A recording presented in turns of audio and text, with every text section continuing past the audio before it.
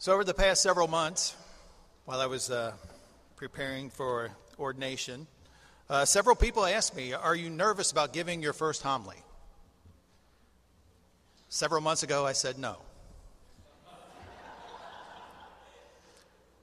Last night, I was terrified, better at 7:15 or 7:30, and still a little nervous now, but we'll get through it. One of the great pleasures of formation was homiletics, learning about giving homilies. One of our assignments was to interview several parish members and our pastors to see what they thought was a good homily and what they did not like about homilies. It was a great experience. We were supposed to talk to 3 or 4 people, I think. I talked to about 15 because it was just really good feedback. So Father Meyer said, be a man of prayer. If you are a man of prayer, you will give great homilies. And I've been praying like crazy, so we're good there. Father Mahan said to focus on one subject. Great advice. My children said, do not read your homily. Because, and I got notes, so I'm not reading. And my brother-in-law said, I like at the end of the homily to be challenged for something to do over the next week or so. And then there was an underlying current. They all thought it was really important to keep it short. So we're going to do what we can. So in keeping with Father Mahan's suggestion, I have one thing I want you guys to come away from this homily with this morning. Are we ready to love those who hate us? Are we ready to love those who hate us? In today's gospel, James and John were not ready to love those who hated them. When the Samaritan village, and of course we all know the Samaritans and the Jews hated each other. When they rejected Jesus, they asked if they could kill them all. Right? They said, Lord, let us call down the fire and wipe them out. And they probably got that reference from the book of Kings. We all know about Elijah calling down the fire on the altar, and then he went and killed 450 false prophets. So Jesus said there was a greater than Elijah here, so they thought that meant, well, let's call down fire and just kill thousands. And Jesus turned and rebuked them. Probably said something like, I've been with you all this time and you just are not getting this. The message is you have to love those who hate you if you want to be my disciple. Just 3 chapters earlier in Luke, that's what Jesus was trying to explain to them. Pray for those who persecute you. Love those who hate you. And I believe Jesus is telling us that today. I think those words are really prophetic for this weekend.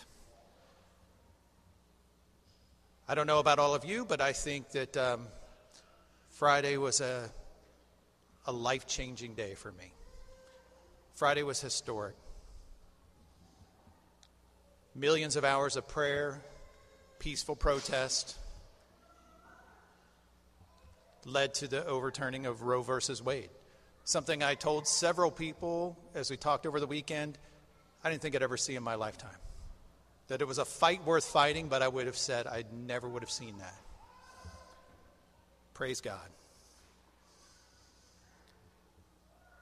But we do have to be aware that there are those who hate us and hate us for our attitude about the dignity of human life. So I was speaking to yesterday to a couple of parishioners, a couple who had come to ordination, and talking to them after Mass last night. And I said, I was a little concerned about using the word hate. It's a very strong word for your first homily. And they said, well, it's appropriate, because on the way back from ordination, they got in front of, in traffic, a clearly pro-choice person or family who were cussing at them, making obscene gestures, telling them, "We hope you die." So we really do have people who hate us because we love life. So what do we do with that? I was talking with another friend this morning. We were just talking about, in general, the states. And, the fight is certainly not over. Different states are going to have different views of this.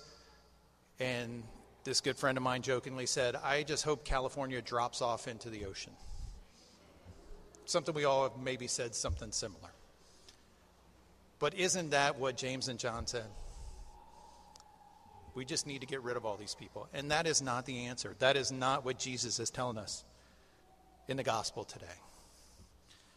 I really believe that what Jesus is telling us to do, and us as a parish, continue to love those women who have gotten into an unexpected pregnancy, who are concerned and worried and scared to death about how they're going to care for this child. We need to be there to support and to love those people. We need to love and support those who have made that decision and have had abortions in the past. Our reaction to that has to be forgiveness and healing. We need to be respectful of others. Even if they're following behind us, giving us obscene gestures, yelling profanities, we have two choices. We could return that hate with hate, or say a quiet prayer, asking the Lord to bless them and somehow let them know He loves them. And maybe you don't have a problem with confronting or being confronted about Roe versus Wade. But you probably have somebody else in your life who's making you miserable. Maybe it's your boss, who's just not a kind person. Maybe it's a coworker who is trying to get you fired so that they can have your job. Maybe it's a bully at school, and you're just enjoying this time off this summer because you don't have to face that person every day. Or maybe it's just somebody else. We all have somebody in our lives who's making us miserable. And we have a choice every day. We can return that mistreatment with mistreatment, that hate with hate. Or we can make a decision to love that person as best we can in that moment. So, as my brother-in-law suggested, I'm going to leave this morning with a challenge. For this week during your prayer time, your silent prayer time that Father Meyer talks to us about all the time, take a moment and talk to God about who is making you miserable, who is mistreating you or bringing hate into your life. And then just be quiet.